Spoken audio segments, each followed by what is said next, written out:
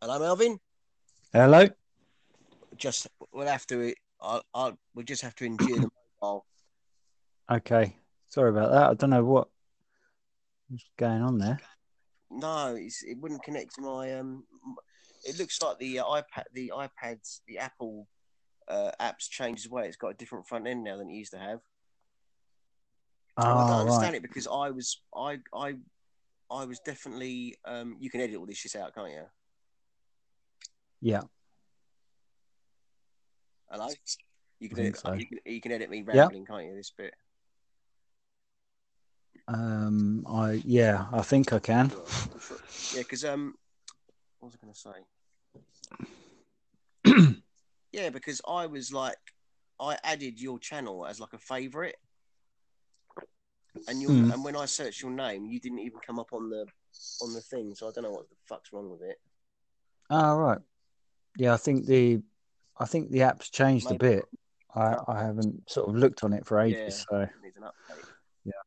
You'd come up as Melvin Killen. Hmm. That's what I put in. I put in search Melvin Killen, Oh, okay. and I don't know. I'll try and figure it out. But if it sounds all Yeah. right from your end, Yeah, it sounds we'll okay just here. we'll do that then. Cool. Okay. So all right, I'll let you do the introduction, Melvin.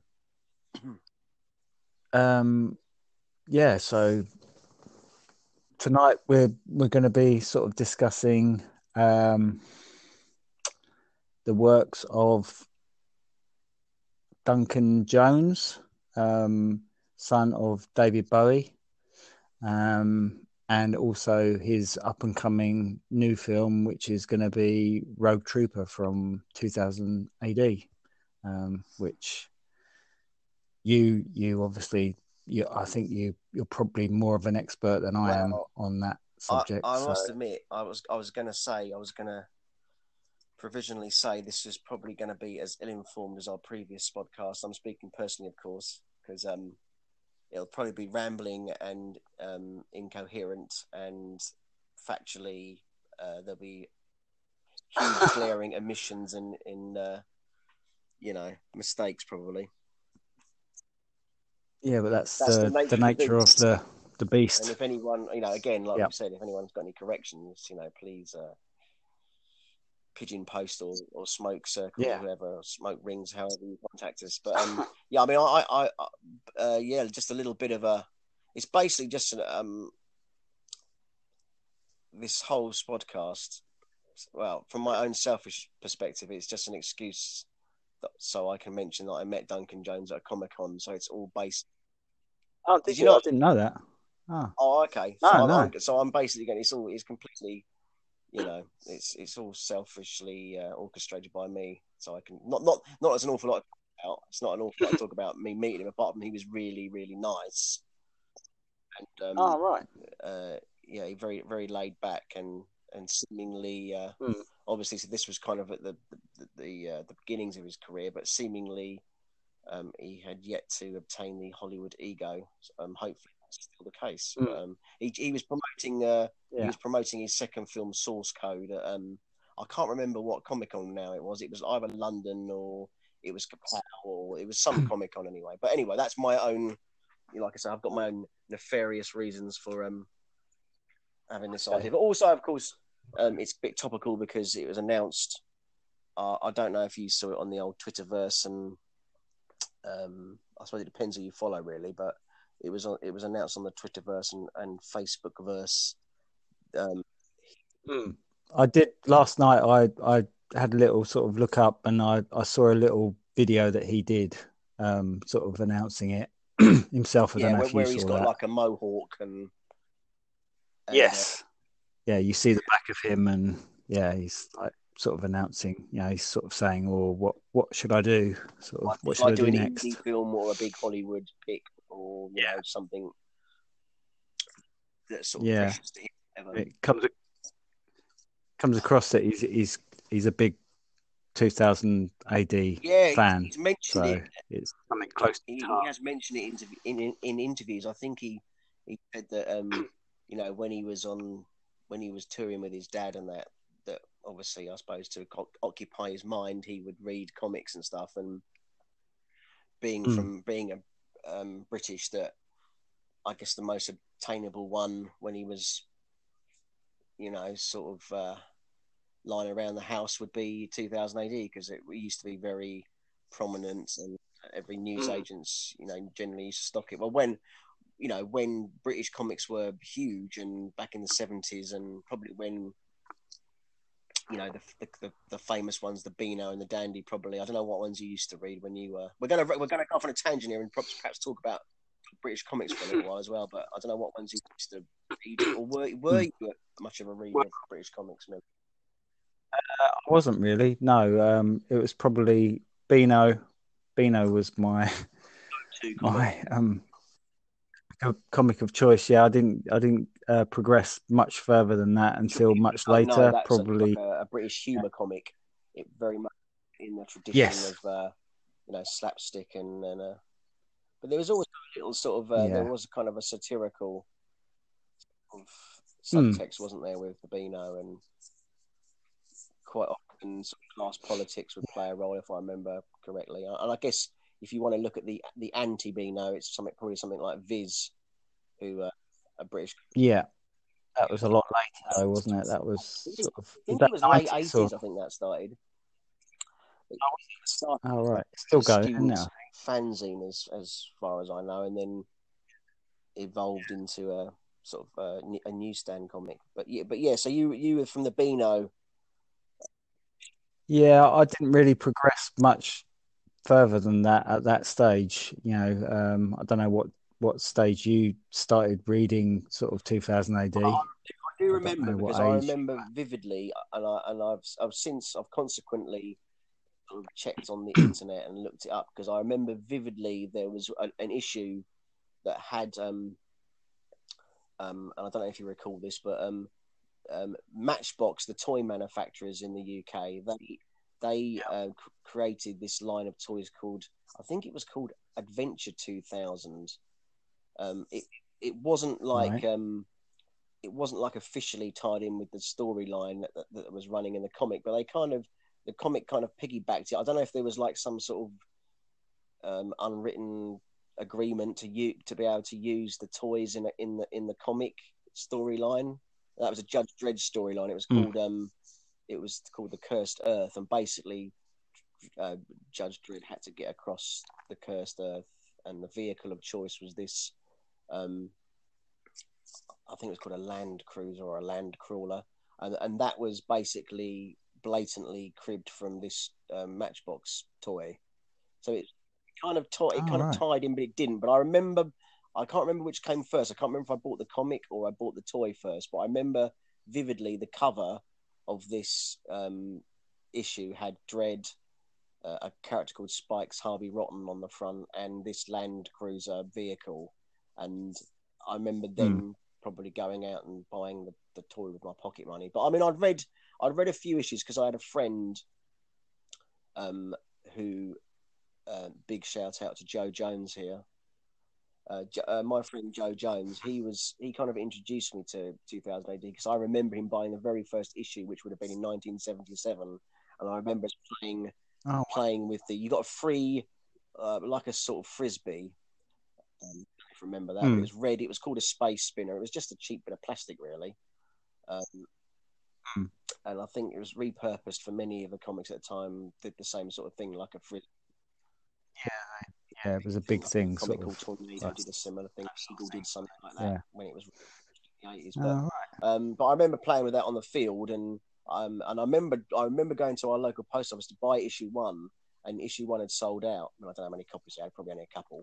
So I was very disheartened by that. So I kind of gave up on that and went on to read other stuff like Battle, which was a war comic.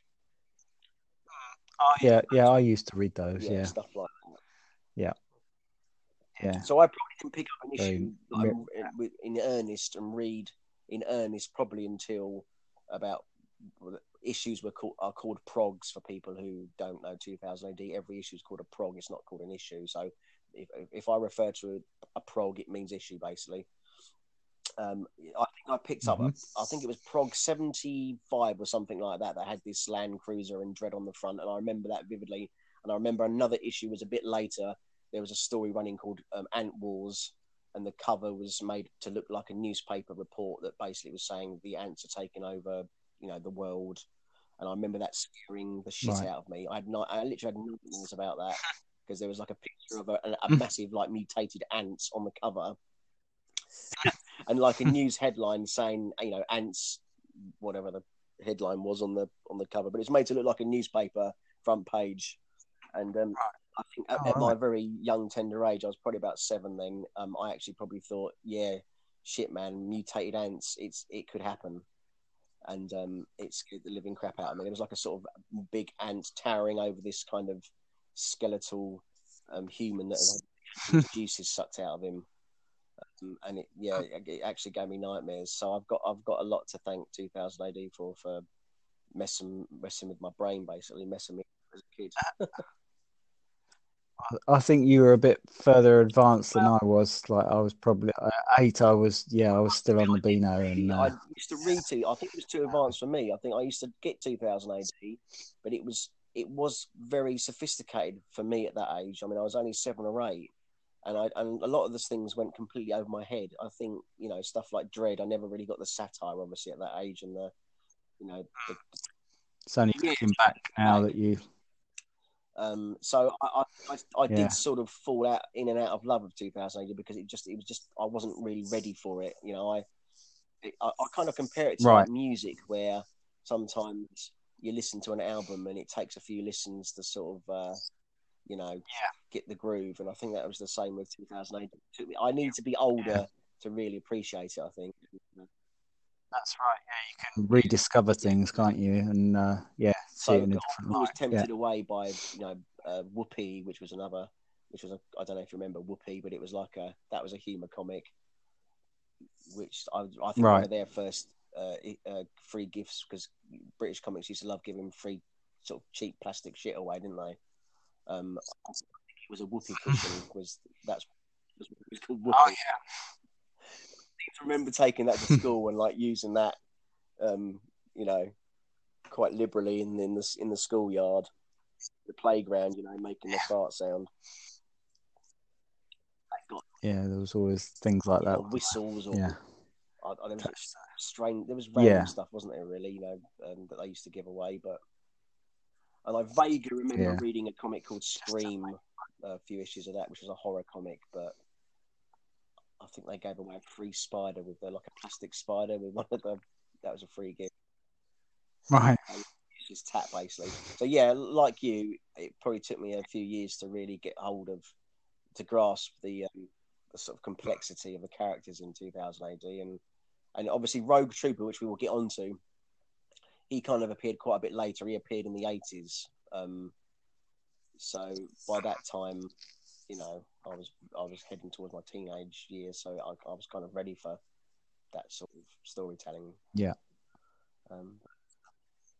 But it's become like a lifelong sort of thing for you, sort of now. I'm not as obsessed as some fandom, which you find people to get very obsessed with it. I mean, I suppose I am semi-obsessed. On a scale to 1 to 10, I'm probably like a 7, but I wouldn't say I'm hardcore. I couldn't tell you, I couldn't recite, specific details, or like some people, they're very good at they can remember almost every storyline. I couldn't do that. I mean, my sort of, age has taken its toll, I'm afraid. So, but I guess, I mean, for me, it's up there. I guess some people. It's the equivalent of Star Wars for some people, I guess, like 2000 AD for me. And obviously I love Star Wars as well. That was a huge sort of milestone, seeing that at the cinema when I was 7 years old. Star Wars, it was like, it blew my mind, basically. But always in the back of my mind, it was great seeing stuff like American movies, stuff like the early superhero stuff like Superman, Christopher Reeve's version. But always in the back of my mind, I always felt like, but wouldn't it be great if some of our comic characters got a bit more recognition? Because, Why can't exactly, we do it? because the comics were so rich and there was so much material that could be drawn from. It always felt quite frustrating, and that's why I was so excited. And we have this as a story that because I've known you obviously bloody decades.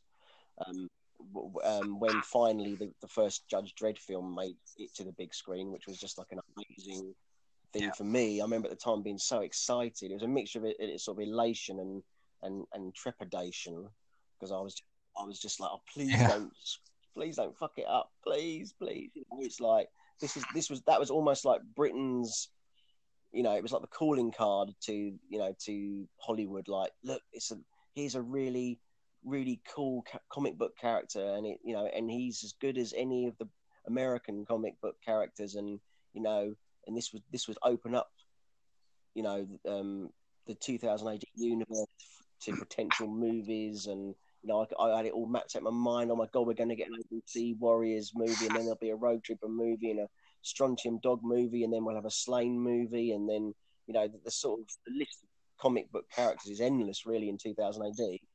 But of course history proves that didn't happen, because the 1995 Sylvester Stallone starring Dredd movie was an absolute bomb. It flopped. It couldn't compete with Val Kilmer's Batman, which was actually no. I mean, Judge Dredd, the '95 film is a pretty it's a pretty bad film, and it's a mess, and it bears very little relation to the comic character. But I still think it's a better film than the Kilmer Batman. I can't remember, what was that? Was that Batman Forever? Was it called? Carey and I can't remember. Tommy Lee Jones. Yeah. But anyway, it was a Stallone film. It wasn't Dredd for me, and then we had to wait like many other years, 18 years was it, until we got the Carl Urban one in 2012, which was actually a really faithful adaptation, but that didn't do very well at the box office either. So I guess I thought that's pretty much game over then for 2000 movies. Yeah, I wonder why that is. I wonder. Do you think it's because it's not American and the Americans just don't take to it? There is a bit of protectionism with their. It's like I think there's quite a. Obviously, I'm speculating here, but my take on it is that they're very unwilling to embrace another culture's, sort of culture, if you like. That old term that our media studies teacher used to use, John Mahoney, wherever you are, if you listen to this, hi. Cultural imperialism, where it's like they got their comic characters and their superheroes. They don't really want anyone else's. They don't really need anyone else. They've got enough. So in these young upstarts, these little country like like the UK produces a comic, are they really interested in the fact that no one really reads, that they're hard to sort of access really, like I mean, I guess even something as huge as manga's massive in Japan, but I doubt very many American readers would read a manga comic. And it's all about money and marketing and what they think, I guess, sells. And obviously if you've got an established character like Batman or Superman that have been going for like 80 years, you're going to rather rely on them than try and adapt something that no one's really aware of or heard of, which I think's the problem. That's the problem with which was I think the last two Judge Dredd films found, is that it was hard to penetrate that quite closed market, really hard to penetrate it, and also the humor and the satire, because basically Dredd is taking a pot shot at American politics and American culture in a way. It celebrates it, but it's also kind of satirically criticizing it. And I think America doesn't always get satire as perhaps well as the Brits do. So I think that's always been a problem of it crossing over to the States. Yeah, it's quite subtle, isn't it? Like it's not It does happen sometimes, but then you you know get in your something like face. Python. Monty Python was massive in America. I mean, that was kind of a Yeah. fluke, maybe. But I think generally they don't Mm. like other No, it countries come is along criticising strange. their sort of culture and politics. So that might be why it hasn't had the Mm. market penetration. Um, But they are now, aren't they? Like, gonna they do a are, yeah. TV series Judge of Dredd Mega Dread, City or 1 that's apparently in pre-production, and I think that's going to be, as I understand it, filmed in the UK. So I think there is some American money involved as well. I think the American right? company Lionsgate, they had a hand in the 2012 Dread movie. I think they're stumping up some cash for it. Okay.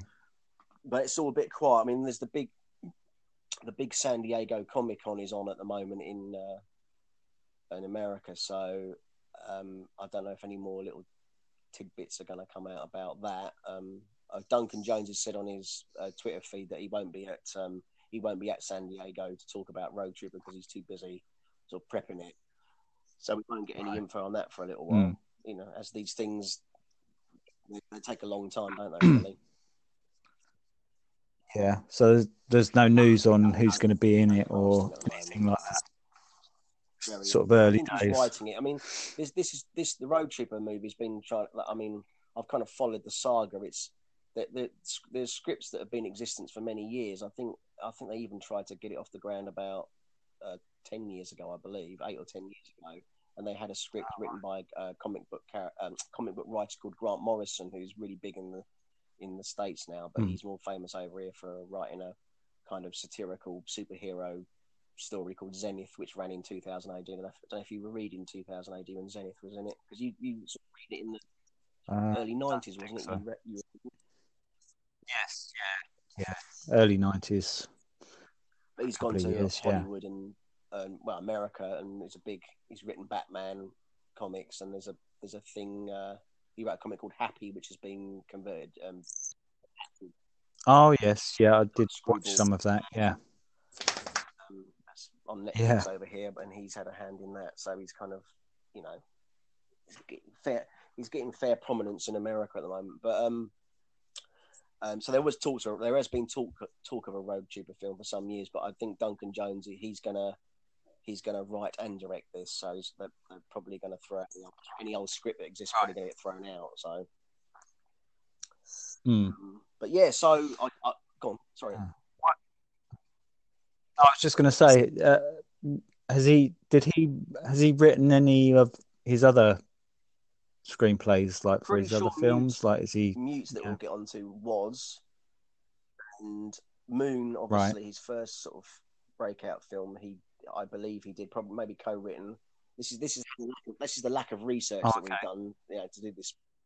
I've literally done no research, but I said it's going to be ill-informed. And Source Code, I believe, was someone else's script.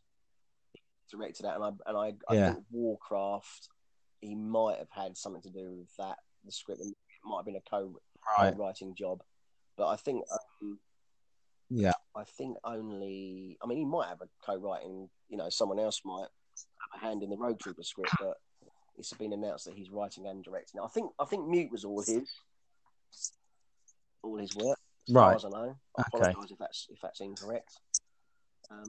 So I think he's the man for the job. I mean, the same. I think in the same way. I think the problem with if we're going back to trying to adapt a 2000 AD story into a film, I think maybe American writers would struggle. I think you can see in the Judge Dredd the 1995 film. I think the writers struggled to kind of condense, all the story. Such a dense, rich story line in Dredd. They struggled trying to adapt, and they sort of cherry picked characters and kind of sort of stuffed them in, and it was just a bit of a mishmash, really. I don't think they kind of knew quite what film they were trying to make. Was it a superhero film? Was it sort of dystopian science fiction film? Was it you know, I mean, you had Rob Schneider being a really annoying sort of comedy. You know, he was kind of the comedy relief, comedy sidekick. I mean, what were they? They were riffing off Lethal Weapon, I guess, with. But what I hear about the 1995 film, they originally wanted Joe Pesci as Rob Schneider's role. He was kind of courted for the character of Fergie, which Rob Schneider. I was getting mixed up. Schneider or Scheider? Scheider, I think. He was courted to play the part that Rob Schneider ended up playing. Joe Pesci was, I guess, because he had that role in the Lethal Weapon movies where he was kind of. Yeah. So they wanted sort of more of a buddy type. Yeah. Thing to I it. mean, that which was obviously very prevalent in all the rage in the 90s, wasn't it? In the 80s, you know, like Beverly Hills Cop and Lethal Weapon, and you know, they all had to have a buddy, didn't they? But yeah, I just don't think they really got a handle on it. And obviously, with the 2012 Dredd film, you had you had a British director, Alex Garland, who also wrote the screenplay, and he also grew up with 2000 AD. So I think it helps to have someone who's totally immersed in the lore, if you like, not the lure, but the lore. And so I think that bodes well for Road Trooper, because you've got, you know, obviously Duncan Jones is British, and so I think he's got that sensibility that maybe someone coming at it from America perhaps wouldn't have. But I mean, yeah. What do you think? Yeah, I think, there, so I'll give you. Like you say, because he's British, and you know, he obviously has his star is sort of rising, isn't it, at the moment? Like, so in Hollywood, he's sort of, you know, I wouldn't say he's like hot property as a director, but he's like, you know, he's probably thought of. I mean, he's only made. He's not made many films, has he? But the films that he has made, though, because he only, as I remember it, Moon came out in 2009. Was that his first? That was his first, wasn't it? Like, he's done commercials and stuff before that, if I'm right. Yeah, that's usually how they get into the film business, isn't it? Start out in commercials. But Moon, I haven't seen Moon, but Moon was really successful, wasn't it? That, you know, low budget sort of, you know, little indie British film that kind of came out of nowhere. I mean, it's a little, you know, it's not perfect. It's a bit rough around the edges. One thing I was trying to, this is what I say I didn't prepare for this. I had one person in my mind to prepare for this podcast, and I thought I'm gonna have to. I want to think of a clever comparison, and how I kind of see it is he's a bit like Terry Gilliam. It's funny you should say that.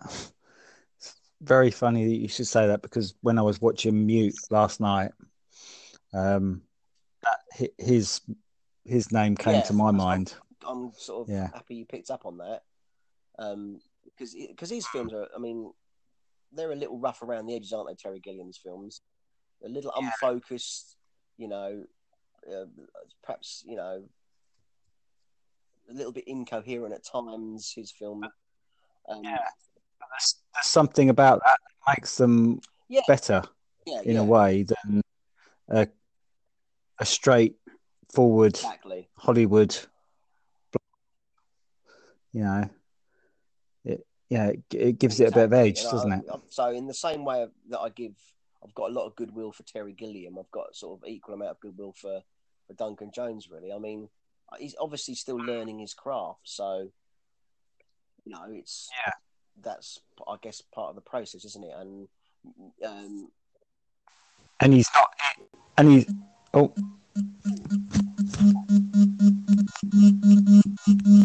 sounds like a hornet. What was that? That was another call. It's okay. Is that the Russians? Yes, the Russians. Yeah. Yeah, so like just as we were saying, a little, that same sort of quirky sort of sensibility about the films, and for how low budget Moon was, it was, you say you haven't seen it, it's worth watching. I haven't seen it. It's a little derivative, it's a little bit derivative, but it's hard to do something completely original these days, isn't it? But it's it's for what he did on such a low budget, and that's again, I think he's quite good at the keeping things under budget and cheap, and I think that's probably to his advantage, because I see. Yeah, I just think he's quite an efficient filmmaker by what I can tell of seeing his films. Oh, okay. So I think that'll bode well. That's very different than Gilliam then. Well, yeah, in that regards, yeah, because they sort of go spiraling out of control, don't they? Yeah. And budget, yeah, exactly.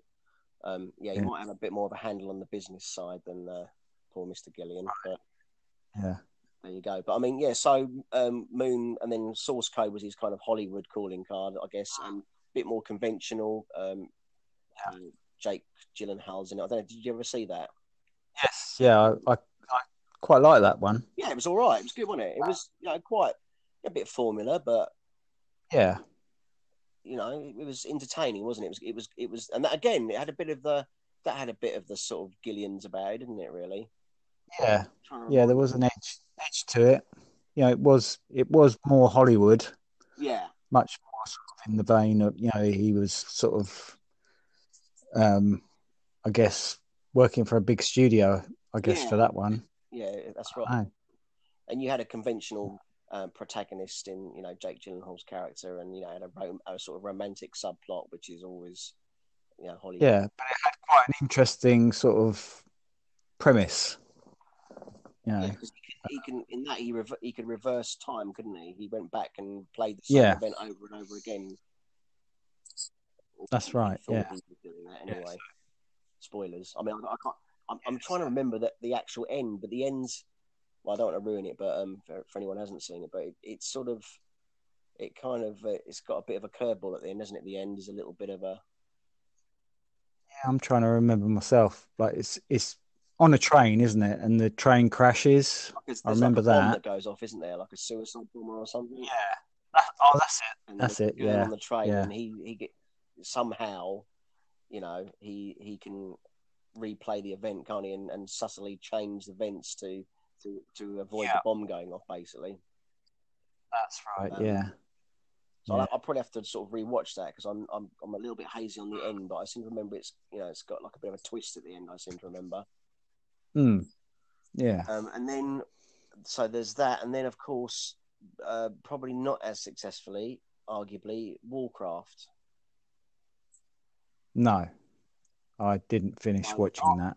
I think I probably managed half an hour of it. It was a bit tough. All of the rings, wasn't it, for me? Wasn't that what you about it? But I'm kind of done with. I'm kind of done with fantasy genre at the moment. I think I'm just overkill. I think with fantasy. And I guess. I guess with that sort of film, you have to be a fan of Warcraft, or. Do you know what? I was thinking exactly the same thing. I think if you're a die-hard Warcraft obsessive who've played it ever since. Oh yeah, you probably thought, it's just like the world come to life. And I mean, technically, again, this is why I'm optimistic about Road Trip. Is technically, I remember seeing it. I went to see it in 3D at the local cinema, and I remember technically the moments of it were quite astonishing. Like the realism in the computer generated characters was quite amazing.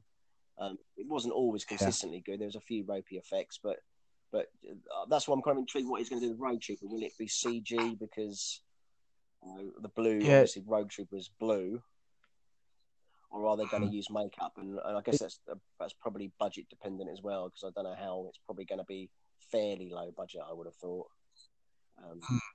With Warcraft, it just seemed like it was just too much CG. It was CGI, wasn't it? It was very long.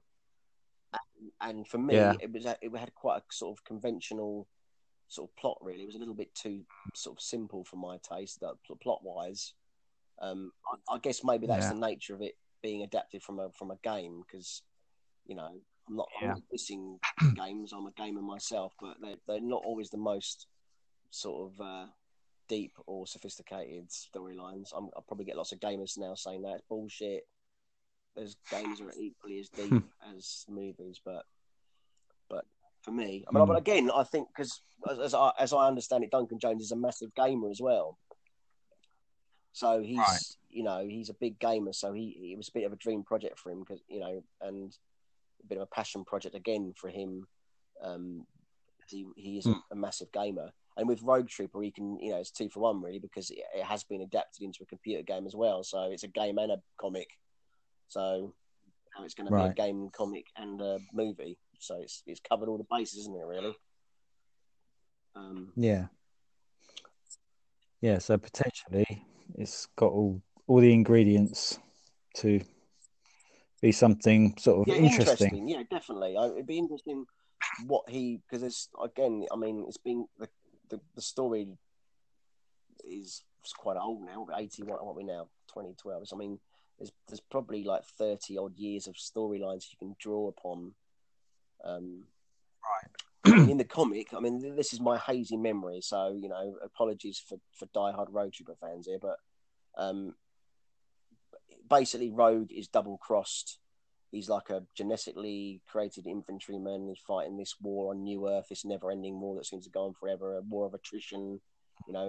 Neither side seem to be getting anywhere, and he's double crossed by a general in his ranks, and then the basic plot kicks in, where he's basically trying to find the traitor general and basically kill him, because he gets all his comrades get massacred in the Quartz Zone massacre, and so the whole sort of thrust of the plot then of the comic was he's hunting to find out who the traitor general is, so he can basically get his revenge.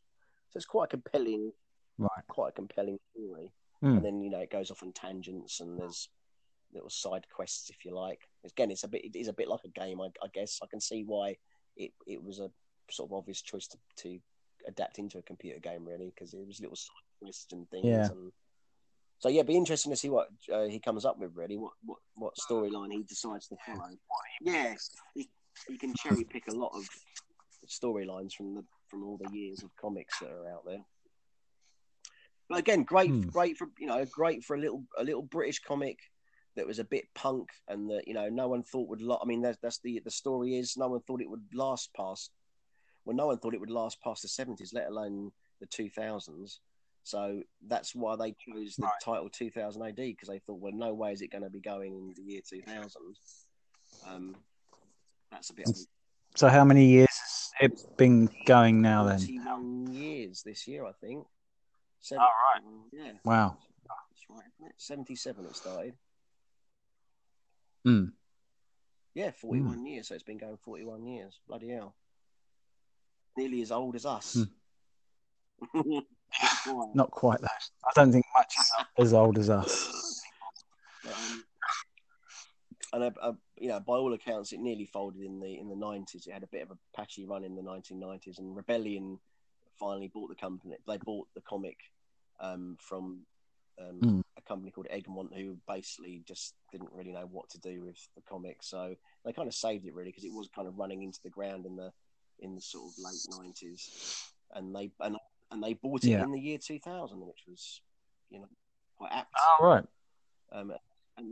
And you were saying that the guy who runs Rebellion, he's like a big, obviously like a he used to read accounts when he was younger, and obviously they started off in computer games originally, but he thought to himself, what a great idea, buy this comic, I mean, quite a bargain price allegedly, and then they could exploit all the intellectual properties. They could make computer games from the characters and movies, so quite lucrative, really. And Rebellion are they're famous. I must admit, I don't play these games, but I mean, gamers will know. They're famous over here, or well, probably worldwide, for the Sniper Elite games, which are like kind of third person. I think they're a third person shooting. I think like a war based shooting game basically, and they've been a real British success story. So they kind of put our put our little country on the map, which is quite cool. And hopefully, with them exploiting more of their IP, hopefully they'll get more known, and hopefully there'll be more. If Rogue Troopers is a success and the Judge Dredd TV show takes off, hopefully we'll get a lot more British comic book characters making it to the big screen. Like you say, that there seems to be a lot of scope there for it if there's the interest. Exactly. I mean, you see it like, I mean, in Hollywood, you get a hit film, and then you'll get like, I mean, no one thought the Marvel movies were going to really do any massive box office. I mean, comic book movies weren't really in a great shape really back in the early. I mean, you had, I guess the X-Men in the late 90s kickstart it, and then you had Spider-Man, the Tobey Maguire ones. They were moderately successful, but I think Iron Man was a big risk for Marvel, because they didn't really, and obviously casting. I remember at the time there was a lot of apprehension of casting Robert Downey Jr. Because he'd kind of just come out of rehab, and really was was a bit washed up as an actor. Really. His career was sort of down the toilet, wasn't it? Really, He'd done a few sort of middling films. I mean, there's a film that I really love, which is called Kiss Kiss Bang Bang, which was the film that came out just before he did Iron Man, which is a Shane Black movie, which was, I think, a really underrated film. I probably underseen as well, to be honest with you, but he's great in that. And Val Kilmer's in that with him, like a gay detective. Yeah, which is really he does a really good a character in it, and it's it's a really good film, really. Typical sort of Shane Black, as in it kind of parodies the genre, the action genre. A lot of his films, because he did The Last Boy Scout. We went to see The Last Boy Scout, didn't we? That's we did. Shane Black. Yeah. Which I think Tony Scott directed, but Shane Black, I'm pretty sure, wrote it. And he's doing the Predator film, Shane Black. But he's quite, I don't know how that's going to come out, but I'm the trailer. I saw the trailer, and I'm sort of in two minds. But I mean, but he's a good writer, and there's quite a lot of humour in his scripts, and they're quite sharp and satirical. So I think he did. Have you seen? Is it called The Nice Guys? Have you seen that with Russell Crowe? That's on Netflix. No, I saw that on. I was. It's worth a watch. That is, Mill. Yes, yeah. Is that? If you've got some time to. I mean, it's a bit. It does sort of outstay its welcome a little bit, but the first hour and a half is really entertaining, and there's some really great dialogue in it. Really excellent dialogue, and Ryan Gosling, who I can give or take generally. Yeah, but he's really funny in this. It's like he does show that he's very good at comedy, because he's basically the brunt of every pratfall and a bit of brutal violence. He seems to get it all the time, and he's a very sort of downtrodden character, and he plays it really well. Russell Crowe.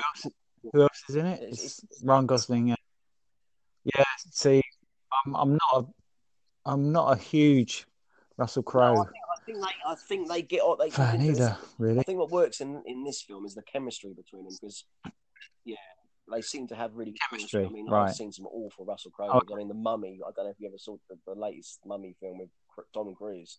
What a mess that is! That film, but it's quite.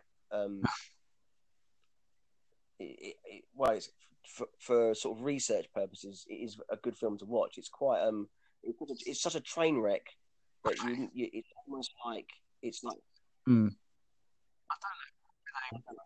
Remade it. I don't know why. Start this universal horror universe, like a cinematic universe, like Marvel have done with all their comics. They wanted to.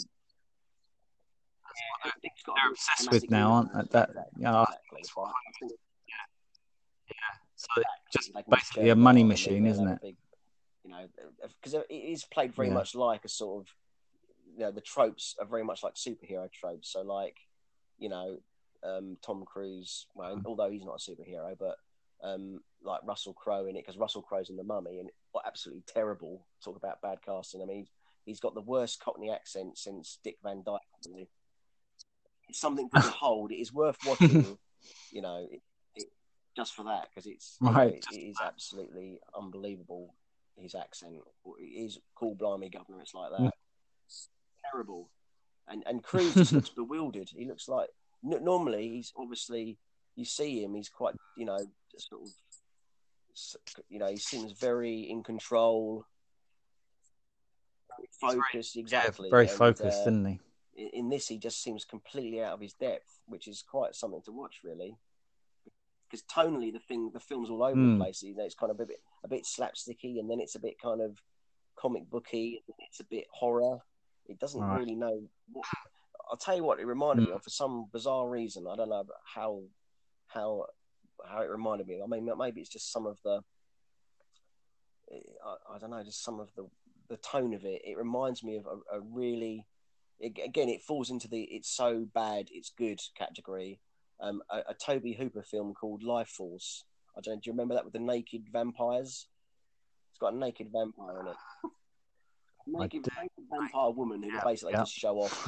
She's just walking through the whole film completely stark, bollock naked.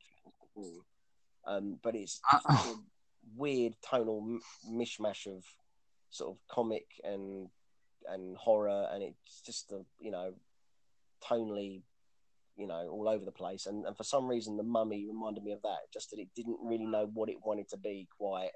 You know, was it a horror film? You know, was it a classic horror film in the sort of Universal monsters style, or was it a Tom Cruise action vehicle? You know, was it a vehicle for Tom Cruise? It just didn't know what it wanted to be. It's just a mess, but it's definitely worth watching on how not to do one of those films. Basically, if you're a film student, it should be required viewing, I think. But we got Russell Crowe we're talking about, yeah. So yeah, he's done some shit, hasn't he?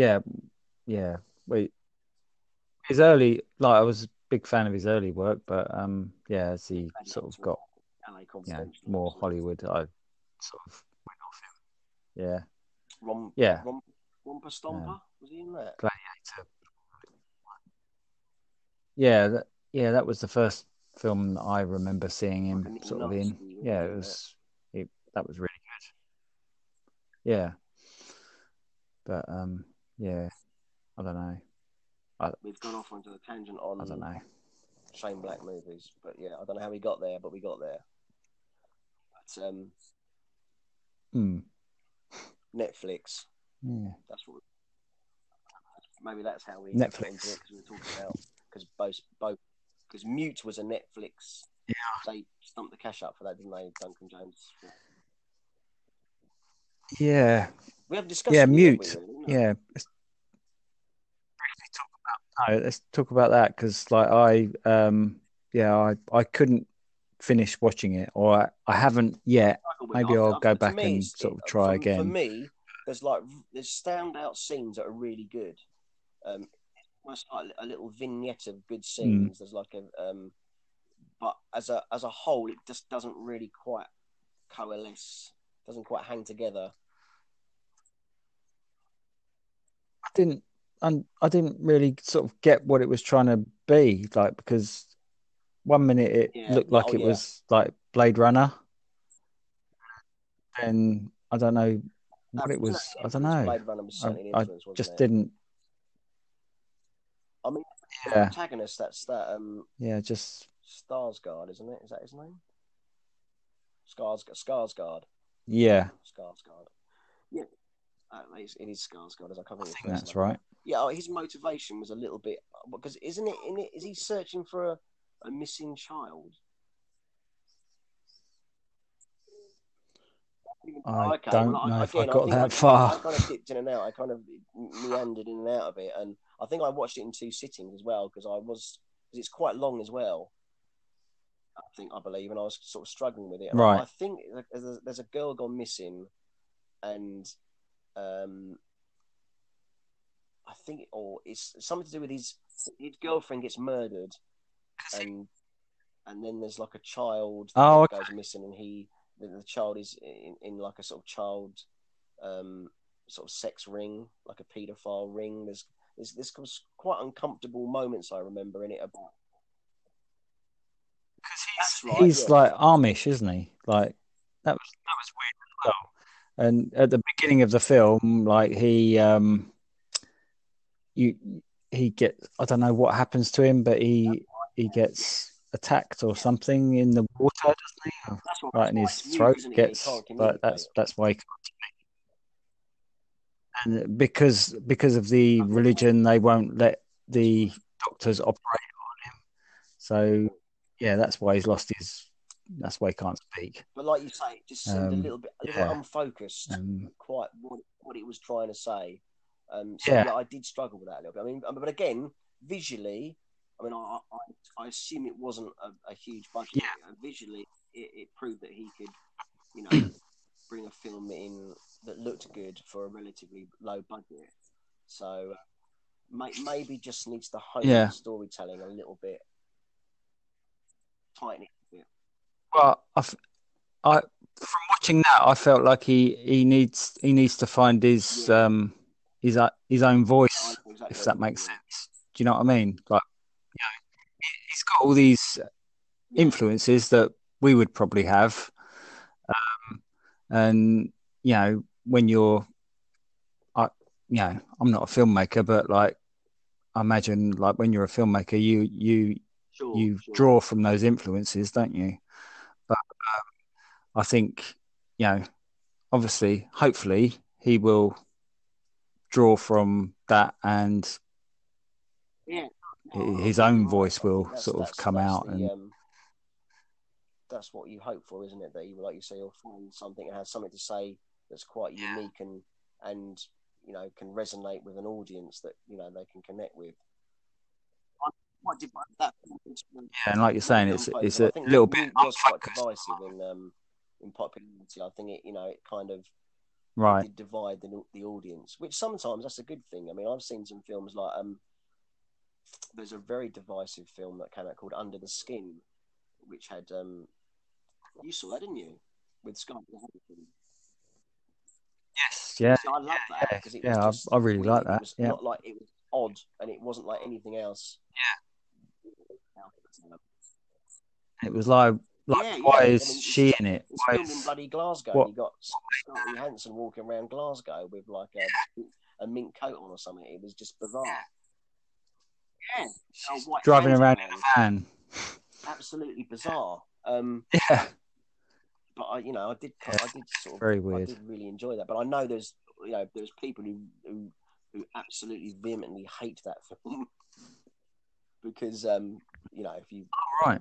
anyone who reads internet comments, which I do sometimes, yeah, very divisive. Some people just did not get it. It's like, I could see how you could think like it was erring on the it it was it borderline, wasn't was it? a little bit.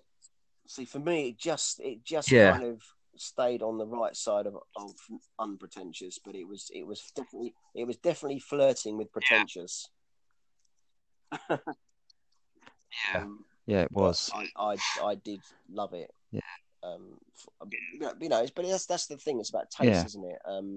Everyone's taste is different. I mean, I've watched a lot of very highly acclaimed films of late, and I've thought, well, I didn't understand all the hype, like that horror film Hereditary, which I just did. I thought I've seen this. It had a very good mm, build up and tense, and enjoyable build up, but it was just very formula at the end, and kind of like by the end of it, it kind of well, all the good work that had been set up at the beginning was kind of flushed away really, and it became very formulaic at the end, and mm, I kind of switched off after that. It was a very interesting build up, and then it was almost like, oh, we don't quite know how to end this film now, so we'll give it quite a conventional end, which really kind of was a bit of an mm. anticlimax really after the sort of interesting setup. And the same with stuff like there's a film called The Witch, which got a lot of acclaim, which was it's got a horror film set in the I believe in like New England in the I don't know, I think is it 1800s, late 1700s, I'm not quite sure now, but I thought that was exceptionally long and drawn out and quite a grueling watch, really, but not in a good way. It was grueling as in, you know, it took a long time to get anywhere. Visually, you know, striking, right. But some films, you know, it's about the journey and, you know, perhaps not the payoff. But in this, there wasn't really a payoff either, really. It was a hell of a long journey to get nowhere for me. But a lot of people was like, this is an amazing, you know, revolutionary horror film. I'm a bit funny with horror because horror has to be. I really have to. It's not my favourite genre, horror, and it has to be something pretty special for me to like a horror film. And I do like, you know, the really good horror films. There's you know, there's been many classics, but I mean, but it takes something special for me to really like a horror film because I'm tired of all the sort of tropes and the, you know, the genre tropes that you get, the jump scares and the, you know, the creaky floorboards and it's a little bit stale, isn't it? It has all been done, really. It's all been done, hasn't it? Yeah. Exactly. But yeah. Maybe next time we should talk about like The Exorcist, The Exorcist, which is probably my favourite. That to me, that is the defining horror film of all time. That, like you're saying, Millie, like that. I probably, you know, probably wrongly, it's probably like, you know, doesn't probably help my enjoyment of films, but I hold that as such a high benchmark that every other horror film that comes along, I would have to even if it's like, you know, sort of narratively not similar, but I have to compare it with The Exorcist. Yeah, that just scared the Jesus out of me because it's so plausible. And I think it's done in such a clinical, sterile way. You know, the way it's shot, the acting is amazing. From like, you know, I can't think of her name now, but who played Reagan? You know what I mean, don't you? The girl. And I just think, yeah, I mean, a stunning film, and that's and. When I see a modern film, I'm constantly comparing. Is it going to be as good as The Exorcist? You know, and that's unfortunately what happened with Hereditary. It was all the posters like it's the best horror film since The Exorcist, and already I'm thinking, really, is it? You know, already I'm being a bit cynical. I bet it's not as good as The Exorcist, and of course it wasn't. So no, that's a stupid claim to make, isn't it? Really, film with a service. Yeah. Yeah. So, what have you got any musings of anything films you want to see, or anything you watched recently, or any ideas for the next podcast? Not at the moment. I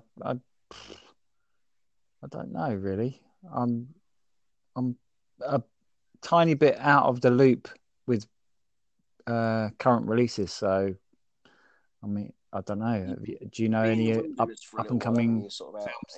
Yeah, so you're a bit like a nomad at the moment.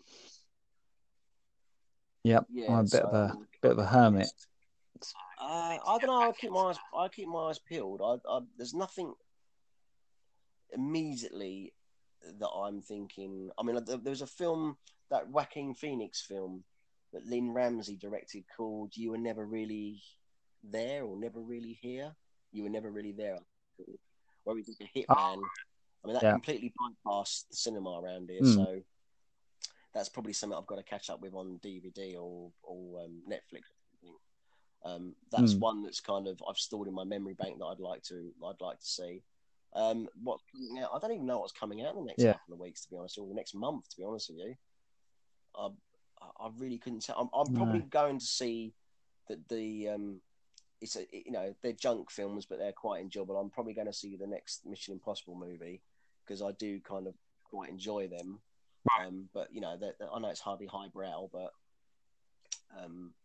that would probably be one to watch. But yeah, after that, I'm not even really what's Mm. coming out.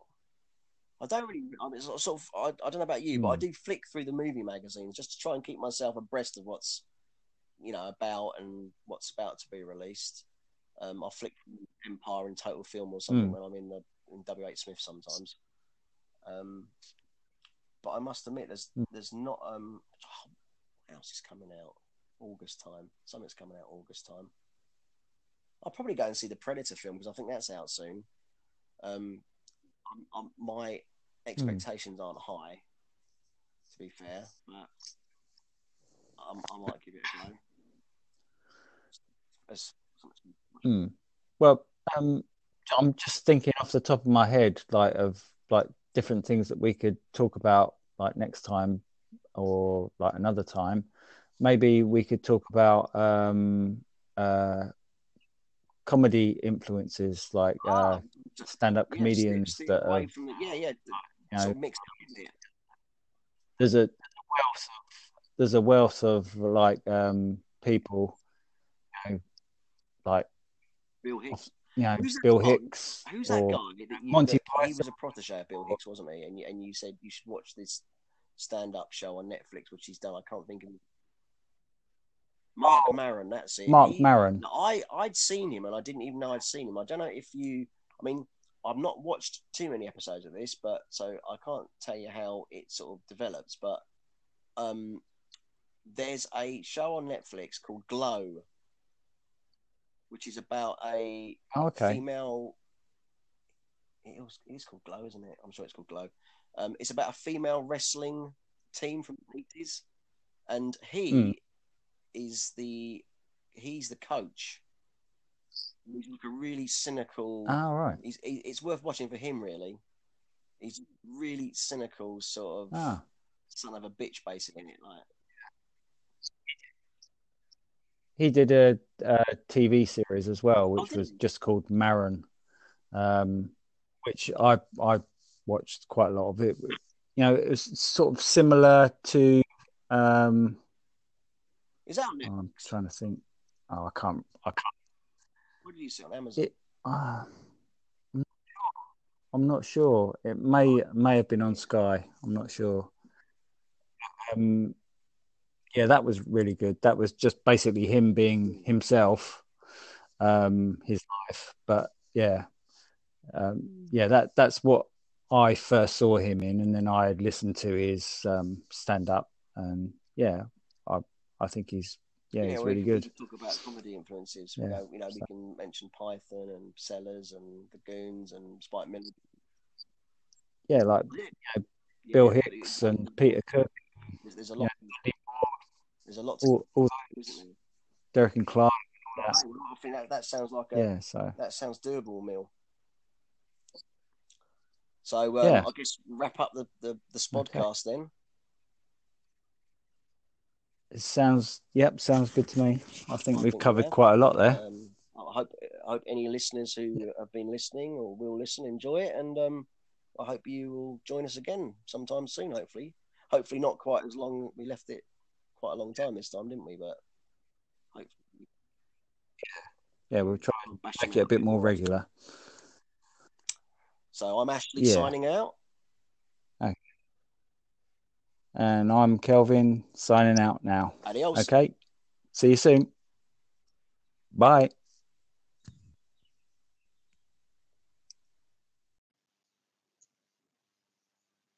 This is a short introduction for our new podcast, which was recorded last night.